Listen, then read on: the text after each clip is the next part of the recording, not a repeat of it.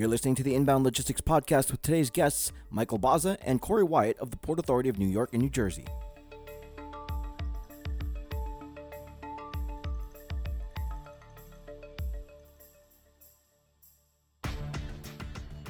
Despite an unforeseeable global supply chain disruption, the Port Authority of New York and New Jersey was able to continue essential operations and help businesses manage the situation. In this post-pandemic era, the port continues to invest in technology and infrastructure to handle new consumer demands and a dynamic logistics landscape.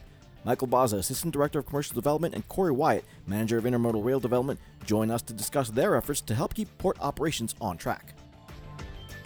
Joining me today on the Inbound Logistics Podcast is Mike Baza, Assistant Director of Commercial Development, and Corey Wyatt, Manager of Intermodal Rail Development for the Port Authority of New York and New Jersey. Gentlemen, thank you so much for joining the Inbound Logistics Podcast today. Thank you, Jeff. Thanks for having us. It's great to have you guys. Before we get into everything, how are you guys holding up in what is shaping up to be the post-pandemic world, hopefully sooner rather than later? Mike, how are you? Doing very well, thank you. Again, my name is Mike Baza. I'm Assistant Director for Commercial Development at the Port Authority. I've been with the Port Authority for 20 years, and about the last 7 of them with the Port Department itself in a variety of roles, including running the New Jersey Marine Terminal Complex, as well as my current role, which is responsible for the leasing and revenue generation for the entire department, as well as the Business Development and Industry Relations Group, which is responsible for all our relationships with everyone throughout the supply chain, and also is vital in marketing the port itself. Great. And Corey, how are you doing? And tell us a little bit about you and your work there at the port. I'm doing excellent. So I've been in the industry since 2003. I've worked for various marine terminal operators in various roles in the Port of New York and New Jersey. Also, I've worked with one of our large ocean carriers that serves the Port of New York and New Jersey. My most recent role prior to the port was with Global Container Terminals, where I was the project manager for the ICTF over there, which is their newest express rail facility. So I worked in conjunction with the Port Authority. And that's kind of how I landed here with the port. Been with the Port Authority in my role as manager intermodal rail development for the last 3 years, and we are ready to move forward and take on more volume. Mike, can you give the audience an idea of what the port's been up to in some of the recent days? Absolutely. We've been extremely busy and excitedly so going into the July 4th weekend. Just yesterday, we welcomed the Statue of Liberty's little sister, as she is known. It's a replica of the statue, and we were fortunate enough with our partner CMA CGM to welcome her at APM Terminals. And she is going to spend some time at Ellis Island before heading down to Washington, D.C. to the French Embassy. So along with all the other volumes and new vessel and largest vessel to call the East Coast, the Marco Polo calling recently, we're busy, but extremely happy to be so. Great to hear. As a loyal user of the Port Authority of New York, New Jersey, the Bridge and Tunnel crowd myself, Mike, as we're heading into this post-pandemic reality, what is the current status of the port with regards to things like handling increased cargo volume or congestion or delays? Can you talk to me a little bit about that? Absolutely, Jeff. Because of the extremely hard work of Port Authority staff, marine terminal operators, labor, shipping lines, chassis and equipment providers, truckers and railroads, really everyone throughout the supply chain, the port has really been able to maintain fluidity throughout the pandemic. Obviously, we've all heard the stories and we've seen that there are pieces and pockets of congestion. But for the tremendous volume that we're seeing currently, we don't have vessels waiting at anchorage. We've got minimal dwells at our express rail facilities. And our MTO partners have really gone above and beyond to provide extended and weekend gate hours to help manage the cargo flow. Now, Corey, regarding that volume, have you seen a dramatic shift in volume year over year? Yeah, it's been actually tremendous. I mean, since obviously the pandemic slowed things down from March till about July, but I mean, just as far as containers, TEUs, we're up over 2020. Comparing 2021 to 2020, we are 25% up. And then going back and comparing it to a more realistic year of 2019, where we had the full year, we're up 16.8%. And that's just for the port totals. Rail, we're up 12% over 2019, and we're up 8.8% over 2020. So this growth has been tremendous. A lot of it is obviously consumer demand shifting and e-commerce growth, warehouses having to, adjust to the new consumer demand. We've seen it through all the major gateways on the East Coast, but we're really getting slammed here in the Port of New York and New Jersey. But like Mike said, we're handling the volume. We're actually seeing cargo that we were expecting in a 50-year plan that we would be doing 4 to 5 years from now in 2021. So, this is something that came on strong and surged, and we've been able to handle this cargo with our existing assets, our existing equipment in the port. All of our sectors, as Mike said, the labor, management, the marine terminal operators, the railroads, they're all working to invest appropriately for additional growth. But this is something that no one saw coming. Yeah, for sure. Now, regarding that growth, we at Inbound Logistics are focused on matching inbound product flow to demand. So what would you say is the geographic zone that the port really positively impacts? Great question, Jeff. Obviously, we are in one of the world's largest, if not the largest, consumer markets, and we can access that market and markets beyond very quickly. Just to give you some context, we can reach 13.3 million people in just 1 hour. Going out 2 hours, it's over 27 million. And in 4 hours time, we have a reach of 46.3 million people, including several inland markets. What that means is we have the ability to reach over 1.7 million businesses and 290,000 retailers and wholesalers. I mean, just tremendous reach from the Port of New York and New Jersey. So, all the largest inland Midwest markets, Chicago, Cincinnati, Cleveland, etc., all reachable very quickly. And we also have strong reach into Stackbridge, New England markets, and even Canada via CN's rail network. Corey, we talked about the Express Rail here on the show before. Can you go into more detail on what the Express Rail does and its benefits for all of its consumers? Sure. So, I mean, we Express Rail is huge because first off, it's an environmental benefit, right? So we have a Port Authority landmark clear air strategy that we're always looking to achieve. So every intermodal rail lift is approximately eliminating 1.5 truck trips. That's huge. We're taking trucks off the road. We're opening up, roadways here where there's a lot of truck traffic, as Mike said, with the population around us and a lot of car traffic. So the more trucks we can get off the road, the better the system operates, and Express Rail benefits as well. We're the first port of call for about 70% of the inbound vessels calling the East Coast. So, cargo bound for inland destinations, if it's going to Chicago or Cleveland or Columbus, that box can be at its destination before that vessel leaves the Port of New York and New Jersey. So before it reaches Norfolk, before it reaches Savannah, we have that box at its destination. And that's the benefit we get of this large population having those first port of calls. Our latest facility we added, we have 4 Express Rail facilities on dock or near dock in the port. And the latest one was the ICTF over at Greenville. So that's our Express Rail Port Jersey, which is served by GCT Bayonne. 2 Class 1 railroads in the port, and actually a third, like Mike mentioned, through CN, taking us to Montreal and Toronto, which is an interchange with CSX.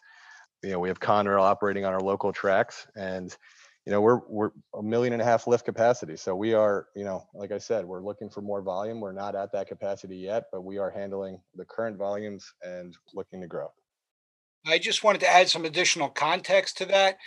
The Port Authority has invested over $600 million in our Express Rail facilities to bring them to where they are today. And that's because we see this intermodal cargo as our key driver for growth going into the future. We saw when we did our land use master plan back in 2019 that our reach in the next 30 years could be anywhere from 12 million TEU per year up to 17 million TEU per year. And that delta, that 5 million TEU delta, is all intermodal cargo. So we are really relying on and focused on with laser-like focus on building that intermodal network to reach those inland destinations. Great. Now, speaking of that building, Mike, Corey mentioned it earlier that there was really no way to pre-plan for the disruption of the pandemic. So What did you guys at the port have in place to at least be able to respond and really benefit the shipping community? Again, great question, Jeff. Back in 2014, the Port Authority created the Council on Port Performance. And at the time, that was done to address chassis supply issues that we were seeing here in the port. And what it did was it brought together the Port Authority, terminal operators, the New York Shipping Association, labor, railroads, again, all the stakeholders that I mentioned previously, brought them together and mobilized them at the time, to focus on chassis. And more currently, we were able to mobilize that group to establish a game plan to keep the port open and operating. So the first step really was to make sure that we could procure sufficient PPE for the labor workforce to keep them operating safely. There was regular check-ins with the labor side and the railroads, and that collaboration and constant communication ensures that we could put in place appropriate mitigation strategies to handle the large influx of cargo when it snapped back, later last year. One of the things, as an example, Corey was instrumental during a surge in rail cargo to facilitate catch up by adding rail destinations to certain facilities so that we could leverage the overall express network more efficiently versus just really, pushing a lot of throughput in one or two facilities. We believe that the communication and collaboration derived from the CPP is truly world class. Now, Corey, that collaboration aspect of it, were there any key collaborations or partnerships that really helped mitigate some of the aspects of the disruption?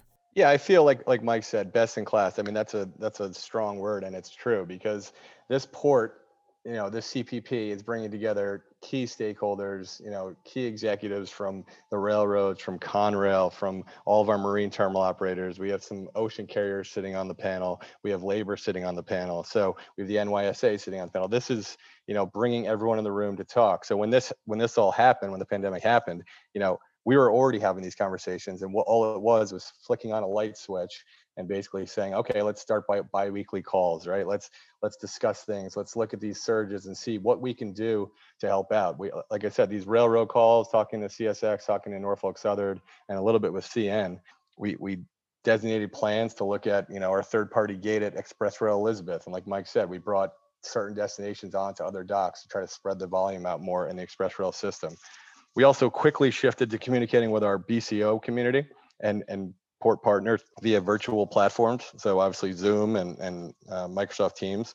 We were engaged with everyone kind of face-to-face meetings and events. So that forced us to go virtual. I think we're one of the first ports to go virtual and start doing virtual webinars. So we're ahead of it, and we're trying to stay a step ahead of anything that happens. Obviously, it's not always possible, but even when you're a step behind, there's ways to react and there's ways to get things, moving again. And that's what we did through the CPP and through our partnerships with all the key stakeholders on the port.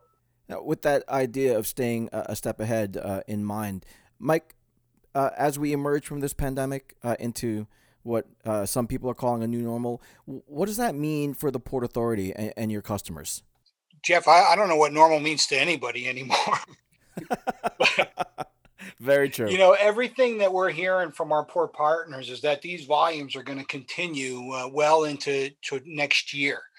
Obviously, as Corey alluded to previously, the volumes increased largely based on tremendous growth in e-commerce, and inventory restocking levels have been at their lowest in decades, and shippers continue to play catch up and compete for vessel space in order to get their products here.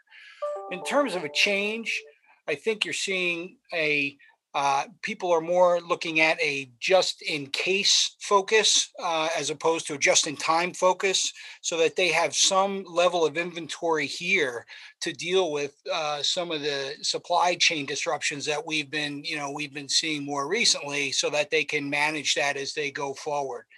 The overall bottlenecks and disruptions in the supply chain due to capacity constraints, trucker chassis shortages, the system is going to need time to adjust and catch up. And so, again, I think you're going to see shippers probably build a little more inventory into their overall supply chain and try to manage some of that.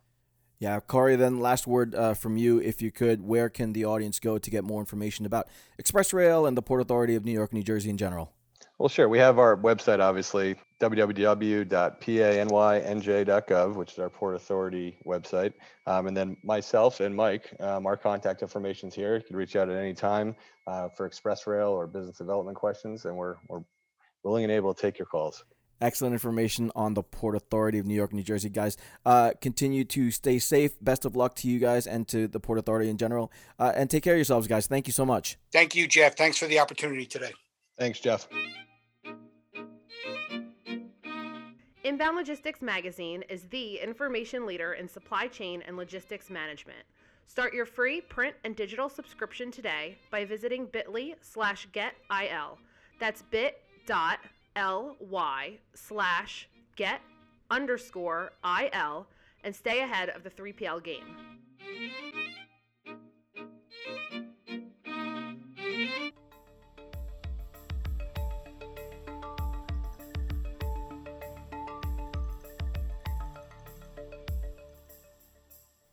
The Inbound Logistics Podcast is a production of Inbound Logistics Magazine. For the most in-depth information around logistics, transportation, and supply chain practices, get your free print and digital subscription at inboundlogistics.com/subscribe. Connect with us via LinkedIn, Twitter, Facebook, and YouTube for the most current developments in the industry. If you'd like to leave us some feedback or have a topic you'd like to see covered in a future episode, call our dialogue line at 888-878-3247 or leave us an email at podcast@inboundlogistics.com. I'm your host, Jeff Vita. Thanks for listening, and we'll catch you next time here on the Inbound Logistics Podcast.